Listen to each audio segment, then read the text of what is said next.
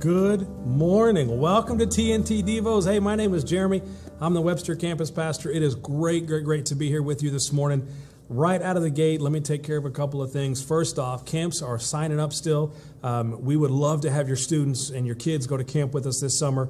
If you have not signed up, go ahead and jump on there and do that. If you're having some trouble financially, we have some incredibly generous givers at New Hope who make it possible for us to send kids to camp every single summer.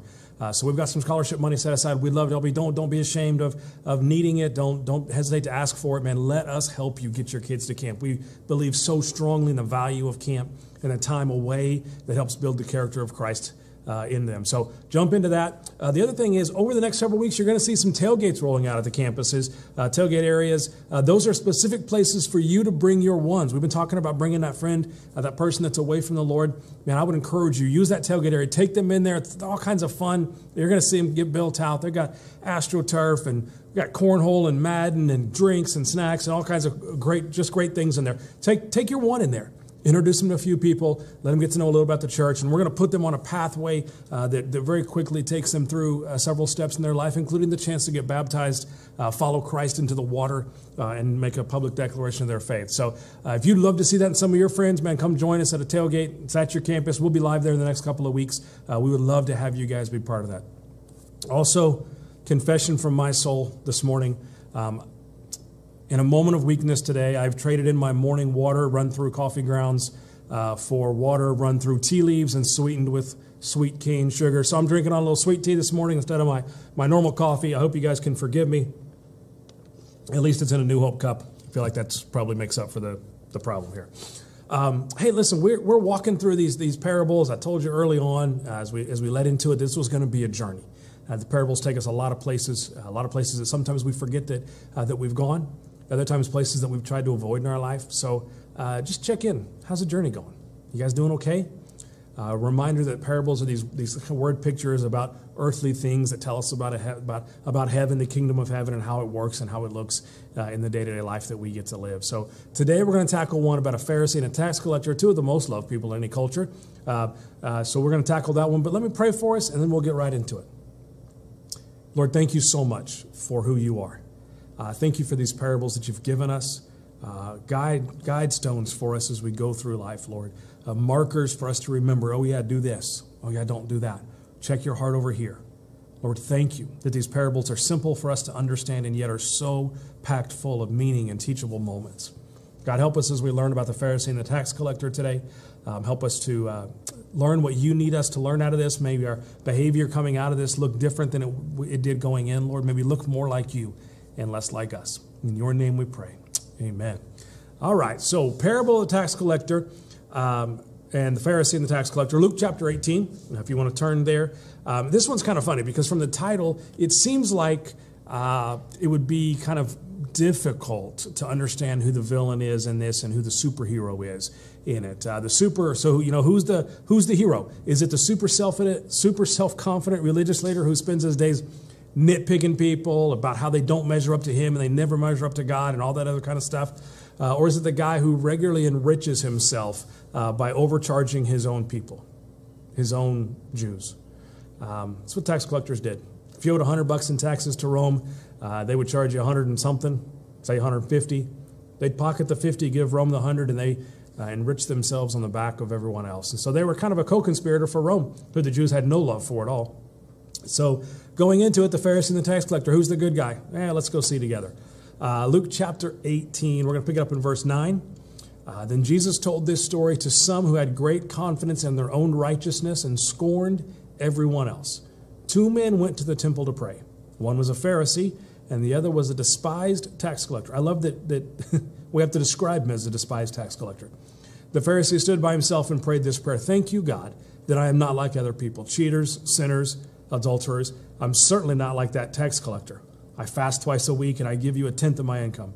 But the tax collector stood at a distance and dared not even lift his eyes to heaven as he prayed.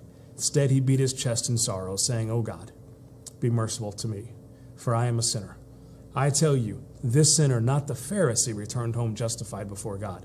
For those who exalt themselves will be humbled, and those who humble themselves will be exalted. So it seems pretty straightforward, right? Straightforward story. But you and I aren't first century Jews. I don't think any of us are anyway. So they would have experienced this story quite a bit differently than we experienced it. So for starters, their culture revered Pharisees as protectors of the religion and the culture of Judaism. They didn't love them, but they revered them as the leaders and protectors of those two things. And the only people who loved tax collectors would be their mamas. And even they didn't all love their kids who were tax collectors. So the setup is this. You've got a well-respected leader of culture and religion, feared even leader of culture and religion on one side. And on the other side, you got this hated co-conspirator with Rome on the other side. So it sounds like we're in for a pretty good showdown. Sounds like we're in for a great story, except we cheated, didn't we? We already know how it ends. We read to the very end of it. The Pharisee leaves unforgiven. The tax collector leaves forgiven. The one who was widely accepted in society loses, while the one who was not allowed to testify even in court under the Jewish law at the time, and under Mosaic law, under the law of the temple, a tax collector was considered unredeemable. Like he couldn't even redeem himself no matter what he did. But he's the one that comes out smelling like a rose. So forgiven, justified, highly praised by Jesus even. So here's a little fun fact about the prayer that the Pharisee prays. I love this prayer. I love it because of how much it teaches us about who we are. But the phrase that is translated oftentimes other people, when he says, I thank you, God, that I am not like other people. That phrase, other people, it literally means the remainders. I don't know what the worst thing that you've ever been called is. The worst thing that's ever been said about you is. But if someone ever seriously called you a remainder, I got a feeling that that's going to stick with you for quite some time. You know what? You're not a remainder. You, my friend, are the creation of the God of the universe, who knew you before he knit you together in your mother's womb. He knows the numbers of your days before he calls you to heaven. He knows what makes you laugh and what makes you cry. He knows what brings a smile to your face. He knows what brings fear to your heart. You are a loved one of the Most High God, the creator of the universe. You are not a remainder or a mistake, no matter what anyone else has ever said about you. He loves you. You are loved. You're his. That's the deal. So there's a clear lesson in this parable on how we're to approach God, right? With humility and a recognition that we don't deserve a relationship with him, and the only way we can enter into that relationship now is through the sacrifice of Jesus on the cross. Not through our good deeds, not that we shouldn't do good and great deeds, but we do them because of our love for God and not to earn the love of God. It's because of that relationship that we already have with him. And there's no doubt one of the major takeaways here is how easy it is to look around sometimes, how tempting it is to look around and say, well, at least I'm not like so-and-so, fill in the blank. Remember the Pharisee who says, at least I'm not like the social outcast, the remainder. That one over there, God. That's such a powerful line in the middle of all this as a reminder for us not to be like that. So the lesson inside of that for me is this. First off, none of us are who society says we are. They don't get to define us. We are who God says we are. Society speaks loud, often, and often negative. But God whispers. And he says, come to me all who are weary, and I will give you rest. And in a culture that defines us and divides us by our politics and what generation we're a part of, Gen Z versus millennial versus boomer versus X, they define us by what gender we are, and a million other pieces of Census Bureau data. God still looks on our heart. He looks on your heart, and he looks on my heart. That's still where he goes. And when your heart says, well, at least I'm not like fill in the blank, I'm going to give you a suggestion this morning. Stop for a second. Repent of that inward attitude. Repent of that conversation before it becomes an outward attitude, an outward conversation, because out of the abundance of the heart, the mouth speaks. And your mouth will, I promise you. As a participant in this process for many, many years in my life, your mouth will, when you least expect it, declare publicly what you think and dwell on privately. It will declare publicly what you think and dwell on privately. I know mine has done that, and I would say mine has betrayed me, except it only revealed me. So when you're in the situation, you say, at least I'm not, hit the brakes on the journey and say, God, what about my heart? Check my heart inside of all this. Compare yourself only to God. And when you do that, man, I'm going to tell you what, you're going to stay really, really, really humble. And stay that way. Stay in that posture of humility, especially when you go to God in prayer. Especially when you go to God in prayer. Remember, though, that humility isn't thinking less of yourself. It's thinking about yourself less. It's not thinking less of yourself. It's thinking about yourself less. It's thinking about other people and what makes them happy and how we can serve them.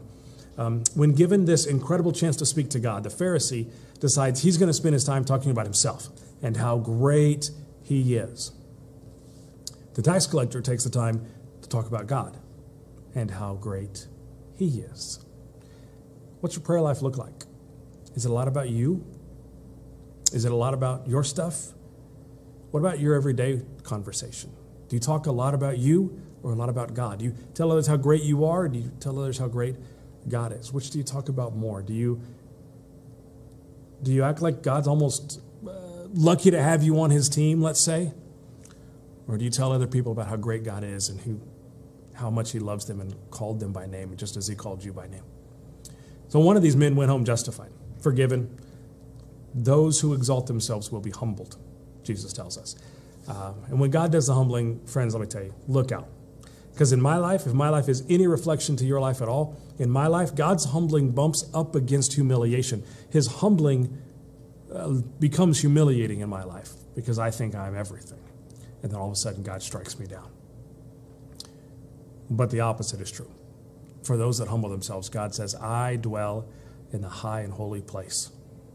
So my seat is in heaven, God says, but also with him who is contrite and of humble spirit. It's Isaiah chapter 57, verse 15, if you want to look it up.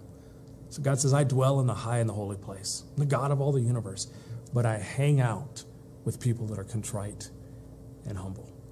So long way to get here, but let me kind of sum it up, and I want to pray for us. So the summary is this.